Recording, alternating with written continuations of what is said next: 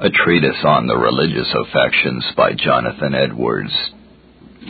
And some speak of a great sight they have of their wickedness, who really, when the matter comes to be well examined into and thoroughly weighed, are found to have little or no convictions of conscience.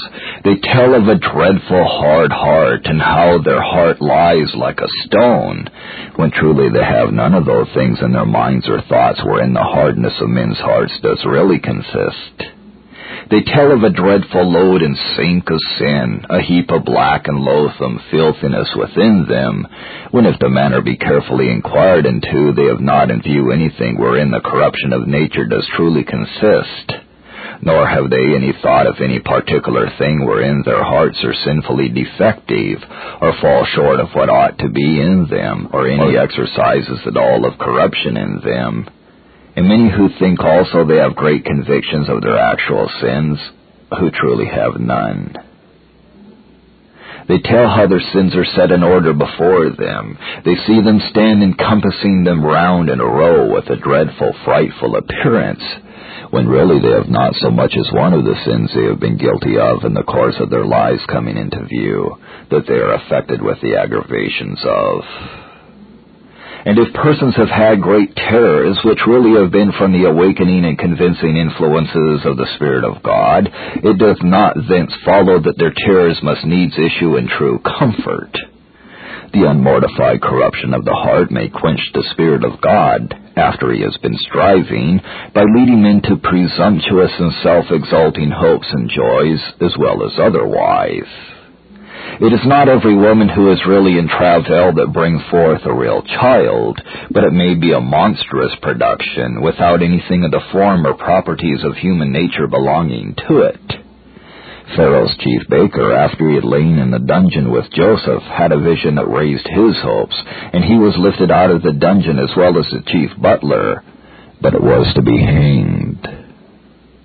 But if comforts and joys do not only come after great terrors and awakenings, but there be an appearance of such preparatory convictions and humiliations, and brought about very distinctly by such steps and in such a method as has frequently been observed in true comforts, this is no certain sign that the light and comforts which follow are true and saving, and for these following reasons. First, as the devil can counterfeit all the saving operations and graces of the Spirit of God, so he can counterfeit those operations that are preparatory to grace. If Satan can counterfeit those effects of God's Spirit which are special, divine, and sanctifying, so that there shall be a very great resemblance in all that can be observed by others, much more easily may he imitate those works of God's Spirit which are common, in which men, while they are yet his own children, are the subjects of. These works are in no wise so much above him as the others. There are no works of God that are so high and divine and above the powers of nature and out of reach of the power of all creature as those of the works of the Spirit, whereby he forms a creature in his own image, and makes it to be a partaker of the divine nature. But if the devil can be the author of such resemblances of these as has been spoken of, without doubt he may of those that are of an infinitely inferior kind. And it is abundantly evident, in fact, that there are false humiliations and false submissions, as well as false comforts. The venerable Solomon Stoddard observes, quote, "A man may say that he can justify God however he deals with him, and yet not be brought off from his own righteousness.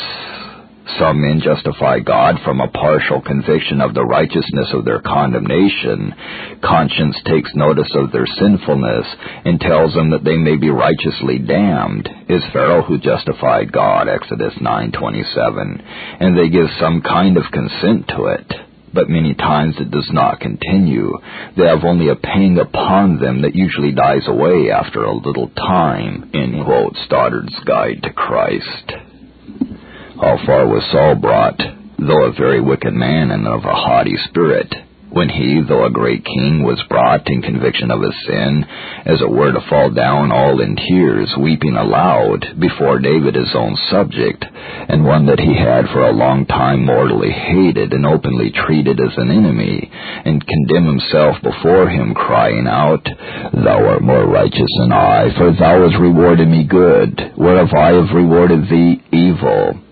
And at another time, I have sinned, I have played the fool, I have erred exceedingly. 1 Samuel 24:16 and 17, and chapter 26:21. And yet Saul seems then to have had very little of the influences of the Spirit of God, it being after God's Spirit had departed from him and given him up, and an evil spirit from the Lord troubled him. And if this proud monarch, in a pang of affection, was brought to humble himself so low before a subject that he hated, and still continued an enemy too, there doubtless may be appearances of great conviction and humiliation in men before God, while they yet remain enemies to him, and though they finally continue so. There is oftentimes in men who are terrified through fears of hell a great appearance of their being brought off from their own righteousness, when they are not brought off from it in all ways, although they are in many ways that are more plain and visible. They have only exchanged some ways of trusting in their own righteousness for others that are more secret and subtle. Oftentimes a great degree of discouragement as to many things they used to depend upon is taken for humiliation, and that is called a submission to God, which is no absolute submission, but has some secret bargain in it that is hard to discover. Secondly, if the operations and effects of the Spirit of God and the convictions and comforts of true converts may be sophisticated, then the order of them may be imitated. As Satan can imitate the things themselves, he may easily put them one after another in such a certain order. If the devil can make A, B, and C, it is as easy for him to put A first and B next and C next as to arrange them in a contrary order. The nature of divine things is harder for the devil to imitate than their order. He cannot exactly imitate divine operations in their nature, though his counterfeits may be very much like them in external appearance, but he can exactly imitate their order. When counterfeits are made, there is no divine power needful in order to the placing one of them first and another last. And therefore no order or method of operations and experiences is any certain sign of their divinity. That only is to be trusted to as a certain evidence of grace, which Satan cannot do, and which it is impossible should be brought to pass by any power short of divine. Thirdly, we have no certain rule to determine how far God's own Spirit may go in these operations and convictions, which in themselves are not spiritual and saving, and yet the person that is the subject of them never be converted, but fall short of salvation at last. There is no necessary connection in the nature of things between anything that a natural man may experience while in a state of nature and the saving grace of God's Spirit.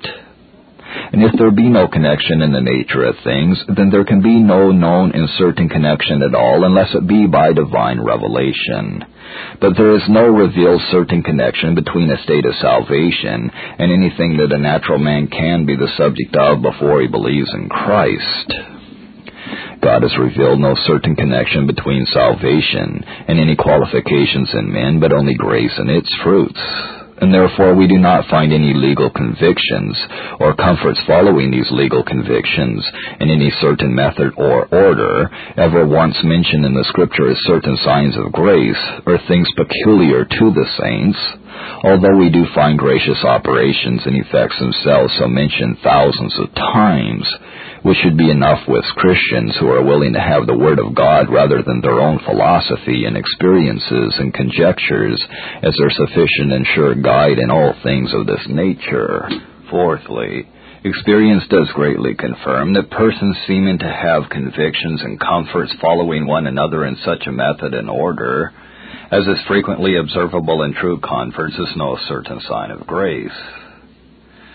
Mr. Stoddard, who had much experience with things of this nature, long ago observed that converted and unconverted men cannot be certainly distinguished by the account they give of their experience, the same relation of experiences being common to both, and that many persons have given a fair account of a work of conversion that have carried well in the eye of the world for several years, but have not proved well at last. End quote. Appeal to the learned.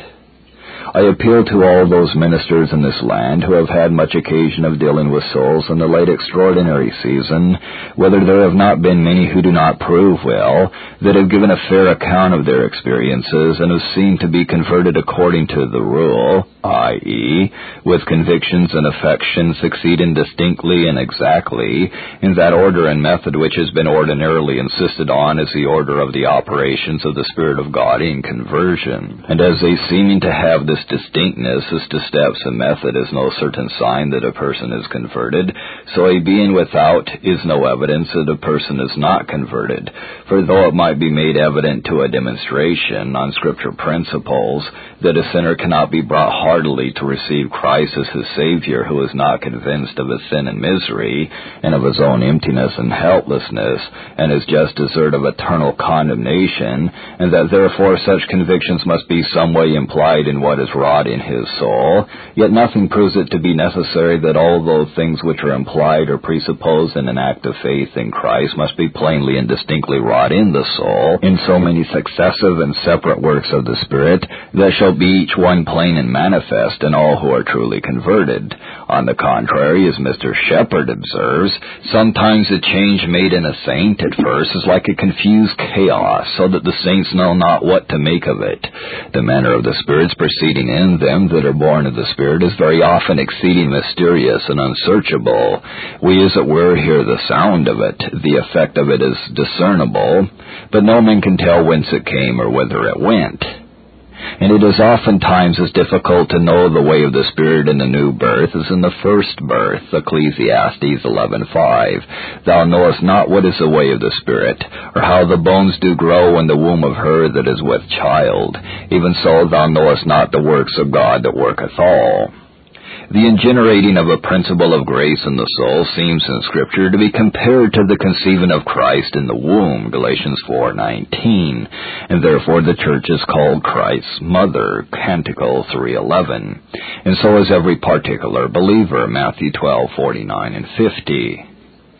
And the conception of Christ in the womb of the Blessed Virgin by the power of the Holy Ghost seems to be a designed resemblance of the conception of Christ in the soul of a believer by the power of the same Holy Ghost. And we know not what is the way of the Spirit, nor how the bones do grow, either in the womb or heart that conceives this holy child. The new creature may use that language in Psalm 139:14 and 15. I am fearfully and wonderfully made. Marvelous are thy works, and that my soul knoweth right well. My substance was not hid from thee when I was made in secret.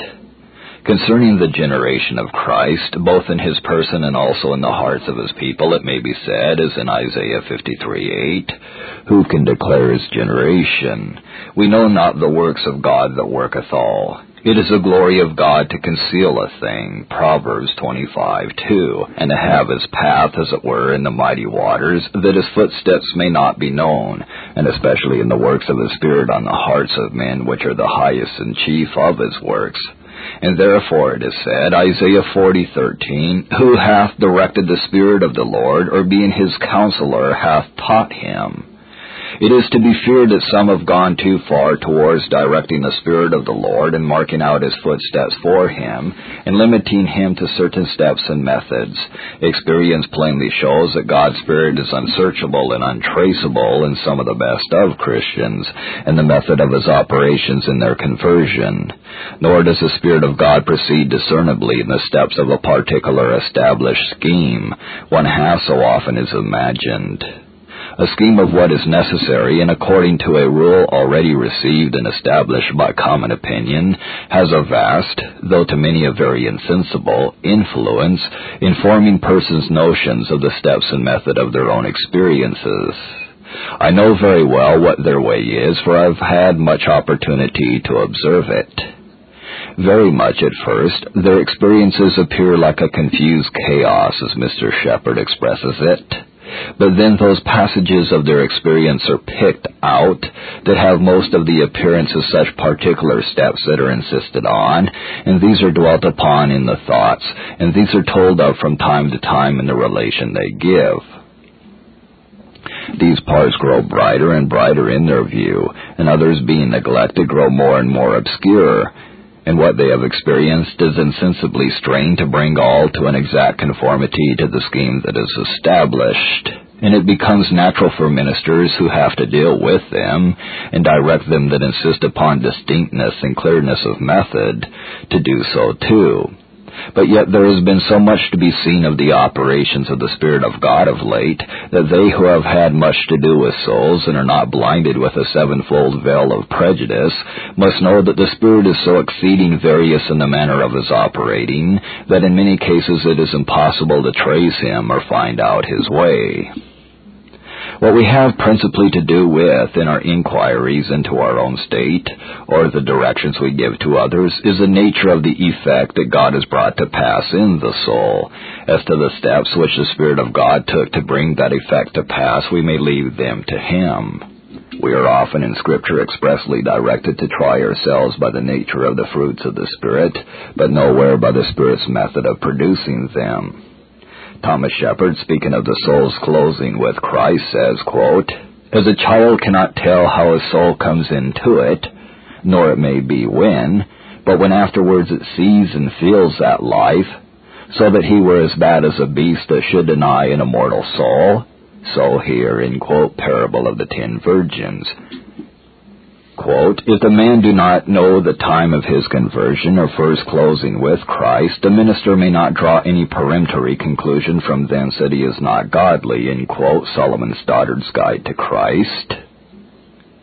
And Thomas Shepherd, in his Sound Believer, says, "Do not think that there is no compunction or sense of sin wrought in the soul, because you cannot so clearly discern and feel it, nor the time of the working and first beginning of it. I have known many that have come with their complaints that they were never humbled, they never felt it so, yet there it hath been, and many times they have seen it by the other spectacles, and bless God for it," end quote.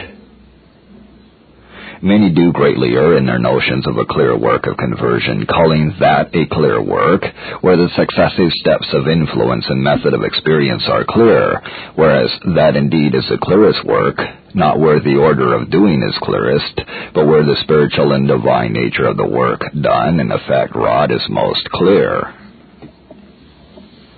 Section 9.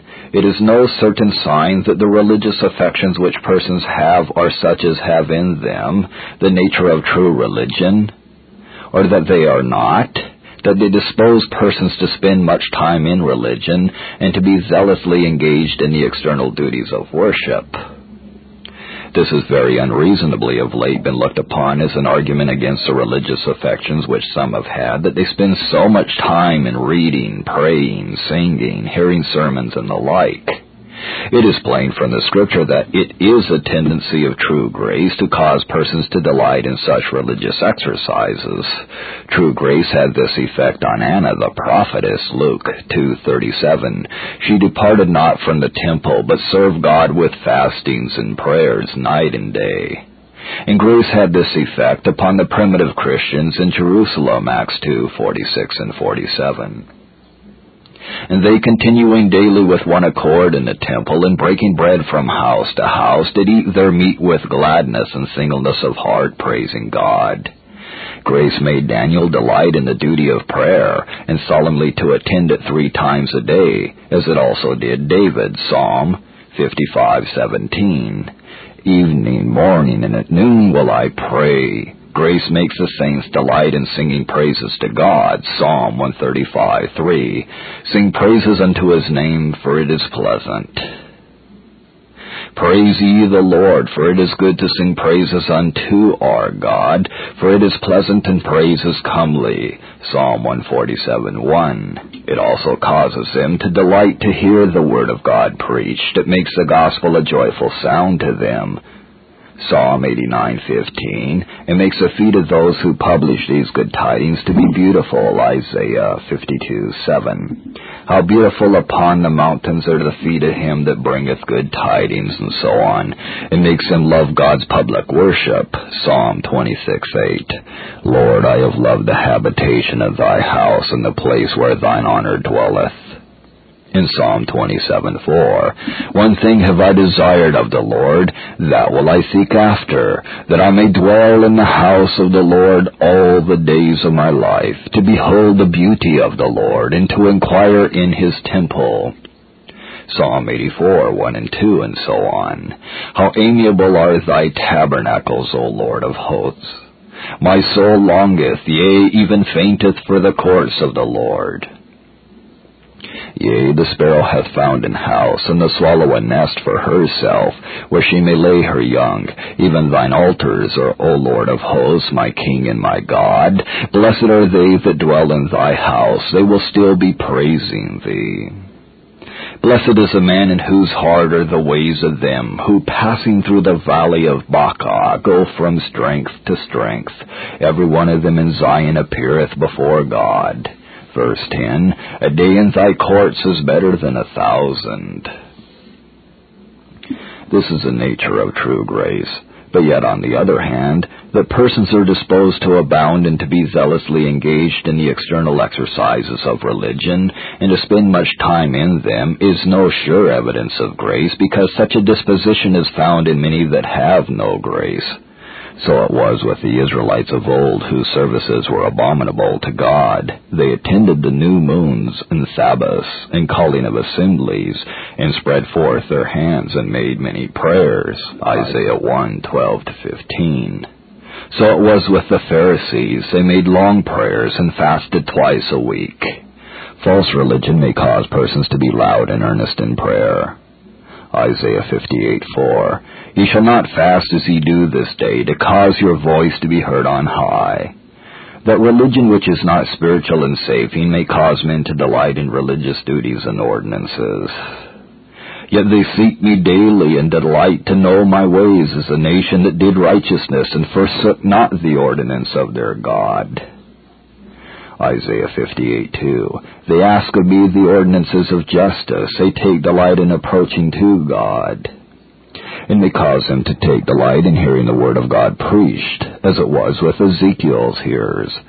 Ezekiel 33:31 and 32. And they come unto thee as the people cometh, and they sit before thee as my people, and they hear thy words, but they will not do them. For with their mouth they show much love, but their heart goeth after their covetousness. And lo, thou art unto them as a very lovely song of one that hath a pleasant voice, and can play well on an instrument. For they hear thy words, but they do them not. So it was with Herod. He heard John the Baptist gladly, Mark 6:20. So it was with others of his hearers. For a season they rejoiced in his light, John 5:35. So the stony ground hearers heard the word with joy. Experience shows that persons from false religion may be inclined to be exceeding abundant in the external exercises of religion, yea, to give themselves up to them, and devote almost their whole time to them. Formerly a sort of people were very numerous in the Romish Church, called recluses, who forsook the world and utterly abandoned the society of mankind, and shut themselves up in a close, narrow cell, with a vow never to stir out of it, nor to see the face of any of mankind any more, unless that they might be visited in case of sickness, to spend all their days in the exercise of devotion and converse with God. There were also in old time great multitudes called hermits and anchorites, that left the world to spend all their days in lonesome deserts, to give themselves up to religious contemplations and exercises of devotion, some sorts of them having no dwellings but the caves and vaults of the mountains, and no food but the spontaneous productions of the earth. I once lived for many months next door to a Jew, the houses adjoining one to another, and had much opportunity daily to observe him, who appeared to me the devoutest person that ever I saw in my life, a great part of his time being spent in acts of devotion at his eastern window, which opened next to mine, seeming to be most earnestly engaged, not only in the daytime, but sometimes whole nights. Section 10. Nothing can be certainly known of the nature of religious affections by this, that they much dispose persons with their mouths to praise and glorify God. This indeed is implied in what has been just now observed of abounding and spending much time in the external exercises of religion, and was also hinted before. But because many seem to look upon it as a bright evidence of gracious affection, when persons appear greatly disposed to praise and magnify God, to have their mouths full of His praises, and affectionately to be calling on others to praise and extol Him, I thought it deserved a more particular consideration. No Christian will make it an argument against a person that he seems to have such a disposition, nor can it reasonably be looked upon as an evidence for a person if those things that have been already observed and proved be duly considered, that persons without grace may have high affections towards God and Christ, and that their affections, being strong, may fill their mouths and incline them to speak much and very earnestly about the things they are affected with, and that there may be counterfeits of all kinds of gracious affection. But it will appear more evidently and directly that this is no certain sign of grace if we consider what instances the Scripture gives us of it in those that were graceless. We often have an account of this in the multitude that were present when Christ preached and wrought miracles, Mark 2:12. And immediately he arose, took up his bed, and went forth before them all, insomuch that they were all amazed, and glorified God, saying, We never saw it on this fashion. So Matthew 9:8 and Luke 5:26. Also Matthew 15:31. Insomuch that the multitude wondered when they saw the dumb to speak, the maimed to be whole, the lame to walk, and the blind to see, and they glorified the God of Israel. So we are told that on occasion of Christ raising the son of the widow of Nain, Luke 7:16, there came a fear on all, and they glorified God, saying, that a great prophet is risen up among us, and that God has visited His people. So we read of their glorifying Christ, or speaking exceedingly high of Him, Luke 6:15, and He taught in their synagogues, being glorified of all. And how did they praise Him with loud voices, crying, Hosanna to the Son of David, Hosanna in the highest. Blessed is He that cometh in the name of the Lord, a little before He was crucified. And after Christ's ascension, when the apostles had healed the impotent man, we are told that all men glorified God for that which was done, Acts 4:21. When the Gentiles in Antioch of Pisidia heard from Paul and Barnabas that God would reject the Jews and take the Gentiles to be His people in their room, they were affected with the goodness of God to the Gentiles, and glorified the word of the Lord. But all that did so were not true believers, but only a certain elect number of them, as is intimated in the account we have of it, Acts 13:48. And when the Gentiles heard this, they were glad and glorified the word of the Lord, and as many as were ordained to eternal life believed. So of old the children of Israel at the Red Sea sang God's praise, but soon forgot His works. And the Jews in Ezekiel's time, with their mouth showed much love, while their heart went after their covetousness.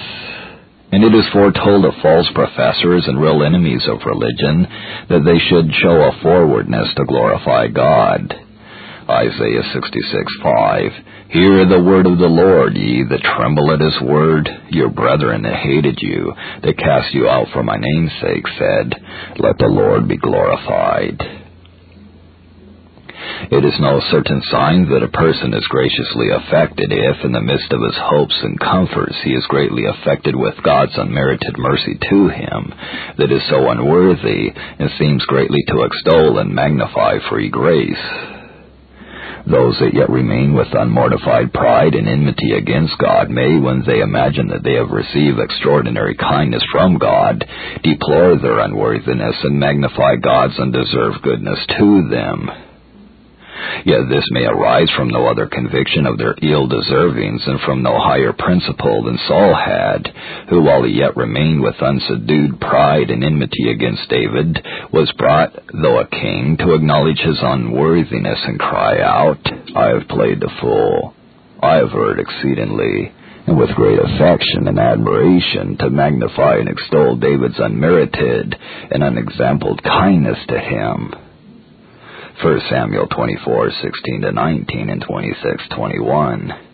And from no higher principle than that from whence Nebuchadnezzar was affected with God's dispensations, that he saw and was a subject of, and praises, extols, and honors the King of heaven, and both he and Darius in their high affections call upon all nations to praise God, Daniel 3:28-30, and 4:1-3, and 34-37, and chapter 6:25-27.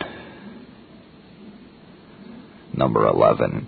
It is no sign that affections are right or that they are wrong, that they make persons that have them exceeding confident that what they experience is divine, and that they are in a good estate.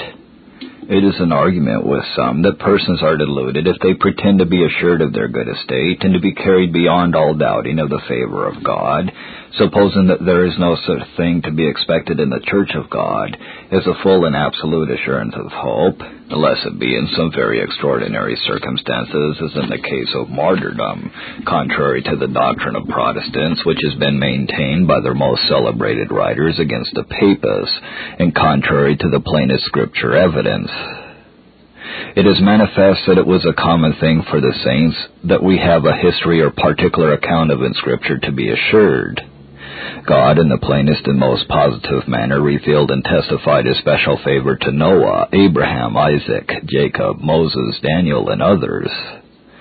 Job often speaks of his sincerity and uprightness with the greatest imaginable confidence and assurance, often calling God to witness to it, and says plainly, I know that my Redeemer liveth, and that I shall see him for myself, and not another. Job 19:25. David, throughout the book of Psalms, almost everywhere speaks without any hesitancy, and in the most positive manner, of God as his God, glorying in him as his portion and heritage, his rock and confidence, his shield, salvation, and high tower, and the like. Hezekiah appeals to God as one that knew that he had walked before him in truth and with a perfect heart, 2 Kings 20. Verse 3, Jesus Christ in his dying discourse with his 11 disciples in the 14th, 15th, and 16th chapters of John, which was, as it were, Christ's last will and testament to his disciples and to his whole church, often declares his special and everlasting love to them in the plainest and most positive terms, and promises them a future participation with him in his glory in the most absolute manner, and tells them at the same time that he does so to the end that their joy might be full, John 15:11. These things have I spoken unto you, that my joy might remain in you, and that your joy might be full. See also at the conclusion of his whole discourse, chapter 16:33, These things have I spoken unto you, that in me you might have peace.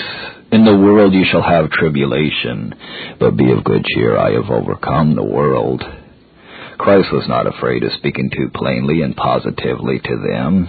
He did not desire to hold them in the least suspense, and he concluded that last discourse of his with a prayer in their presence, wherein he speaks positively to his Father of those 11 disciples, as having all of them savingly known him, and believed in him, and received and kept his word, and that they were not of the world, and that for their sakes he sanctified himself, and that his will was that they should be with him in his glory, and tells his Father that he spake those things in his prayer to the end that his joy might be fulfilled in them, verse 13. By these things it is evident that it is agreeable to Christ's designs, and the contrived ordering and disposition Christ makes of things in his church, that there should be sufficient and abundant provision made that his saints might have full assurance of their glory.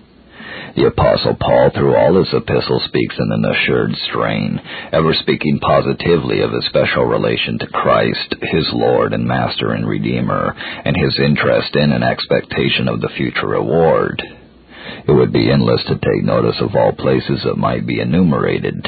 I shall mention but 3 or 4. Galatians 2:20. Christ liveth in me, and the life which I now live in the flesh, I live by the faith of the Son of God, who loved me and gave himself for me. Philippians 1:21. For to me to live is Christ, and to die is gain. 2 Timothy 1:12. I know whom I have believed, and am persuaded that he is able to keep that which I have committed unto him against that day. 2 Timothy 4:7 and 8. I have fought a good fight. I have finished my course. I have kept the faith. Henceforth there is laid up for me a crown of righteousness, which the Lord, the righteous judge, shall give me at that day. And the nature of the covenant of grace and God's declared ends in the appointment and constitution of things in that covenant do plainly show it to be God's design to make ample provision for the saints, having an assured hope of eternal life while living here upon earth. For so are all things ordered and contrived in that covenant, that everything might be made sure on God's part. The covenant is ordered and in all things sure. The promises are most full and very often repeated, in various ways exhibited, and there are many witnesses and many seals, and God has confirmed his promises with an oath. God's declared design in all this is that the heirs of the promises might have an undoubting hope and full joy in an assurance of their future glory. Hebrews 6:17 and 18, wherein God, willing more abundantly to show unto the heirs of promise the immutability of his counsel, confirmed it by an oath, that by 2 immutable things in which it was impossible for God to lie, we might have a strong consolation, who have fled for refuge to lay hold on the hope set before us. But all this would be in vain for any such purpose as the saints' strong consolation and hope of their obtaining future glory, if their interest in those sure promises in ordinary cases was not ascertainable. For God's promises and oaths, let them be as sure as they will, cannot give strong hope and comfort to any particular person any further than he can know that those promises are made to him. And in vain is provision made in Jesus Christ that believers might be perfect as pertaining to the conscience, as is signified, Hebrews 9 verse 9, if assurance of freedom from the guilt of sin is not attainable. It further appears that assurance is attainable in ordinary cases, and that all Christians are directed to give all diligence to make their calling and election sure, and are told how they may do it. 2 Peter 1:5-10. And it is spoken of as a thing very unbecoming of Christians, and an argument of something very blamable in them, not to know whether Christ be in them or no. 2 Corinthians 13:5. Know ye not your own selves how that Jesus Christ is in you, except ye be reprobates? And it is implied that it is an argument of a very blamable negligence in Christians if they practice Christianity after such a manner as to remain uncertain of the reward in 1 Corinthians 9:26. I therefore so run, not as uncertainly. And to add no more, it is manifest that Christians should know that their interest in the saving benefits of Christianity is a thing ordinarily attainable, because the Apostle tells us by what means Christians, and not only apostles and martyrs, were wont to know this. 1 Corinthians 2:12. Now we have received not the spirit of the world, but the Spirit which is of God, that we might know the things that are freely given to us of God. In 1 John 2:3, and hereby we do know that we know him, if we keep his commandments. In verse 5, hereby know we that we are in him. Chapter 3:14, we know that we have passed from death unto life, because we love the brethren. Verse 19, hereby we know that we are of the truth, and shall assure our hearts before him. Verse 24, hereby we know that he abideth in us by the Spirit which he hath given us. So chapter 4:13 and chapter 5:2-19. Therefore, it must needs be very unreasonable to determine that persons are hypocrites and their affections wrong, because they seem to be out of doubt respecting their own salvation, and the affections they are the subjects of seem to banish all fears of hell. On the other hand, It is no sufficient reason to determine that men are saints and their affections gracious, because the affections they have are attended with an exceeding confidence that their state is good and their affections divine. John Flavel, in his Touchstone of Sincerity, writes, quote, "O Professor, look carefully to your foundation. Be not high-minded, but fear. You have, it may be done, and suffered many things in and for religion. You have excellent gifts and sweet comforts, a warm zeal for God, and high confidence of your integrity. All this may be right for aught that I, or it may be you know, but yet it is possible it may be false. You have sometimes judged yourselves and pronounced yourselves upright, but remember your final sentence is not yet pronounced by your judge. And what if God weigh you over again in his more equal balance, and should say, Mene, Tekel, thou art weighed in the balance and art found wanting? What a confounded man wilt thou be under such a sentence? Things that are highly esteemed of men are an abomination in the sight of God. He seeth not as man seeth. Thy heart may be false, and thou not know it. Yea, it may be false, and thou strongly confident of its integrity." Nothing can be certainly argued from their confidence, how great and strong soever it seems to be. If we see a man that boldly calls God his Father, and commonly speaks in the most bold, familiar, and appropriate language in prayer, "My Father, my dear Redeemer, my sweet Savior, my Beloved," and the like, and it is a common thing for him to use the most confident expressions before men about the goodness of his state, such as, "I know certainly that God is my Father. I know so surely as there is a God in heaven that he is my God. I know I shall go to heaven as well as if I were there. I know that God is now manifesting himself to my soul and is now smiling upon me, and seems to have done forever with any inquiry or examination into his state is a thing sufficiently known and out of doubt, and to contemn all that so much as intimate or suggest that there is some reason to doubt or fear whether all is right. Such things are no signs at all that it is indeed so as he is confident it is." Solomon Stoddard writes, "Some hypocrites are a great deal more confident than many saints." Discourse on the Way to Know Sincerity and Hypocrisy. And John Flavel writes, "Doth the work of faith in some believers bear upon its top branches the full ripe fruits of a blessed assurance? Lo, what strong confidence and high-built persuasions of an interest in God has sometimes been found in unsanctified ones. Yea, so strong may this false assurance be, that they dare boldly venture to go to the judgment seat of God and there defend it. Does the Spirit of God fill the heart of the assured believer with joy unspeakable and full of glory, given him through faith a prelibation or foretaste of heaven itself and those first fruits of it? How near to this comes what the apostle supposes may be found in apostates," end quote, husbandry spiritualized. Such an overbearing, high-handed, and violent sort of confidence as this, affecting to declare itself with the most glaring show in the sight of men, although it is to be seen in many, is not the countenance of a true Christian assurance. This Reformation audio track is a production of Stillwater's Revival Books. SWRB makes thousands of classic Reformation resources available, free and for sale, in audio, video, and printed formats. Our many free resources, as well as our complete mail-order catalog, containing thousands of classic and contemporary Puritan and Reform books, tapes, and videos at great discounts, is on the web at www.swrb.com. We can also be reached by email at swrb@swrb.com, by phone at 780-450-3730, by fax at 780-468-1096, or by mail at 4710-37A Avenue, Edmonton, that's Edmonton, Alberta, abbreviated capital A, capital B, Canada, T6L3T5. You may also request a free printed catalog.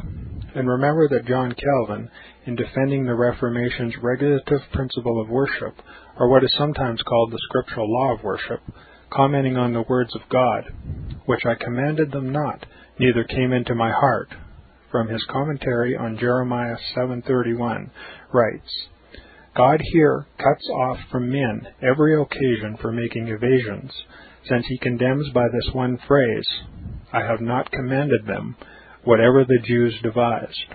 There is then no other argument needed to condemn superstitions than that they are not commanded by God. For when men allow themselves to worship God according to their own fancies, and attend not to his commands, they pervert true religion.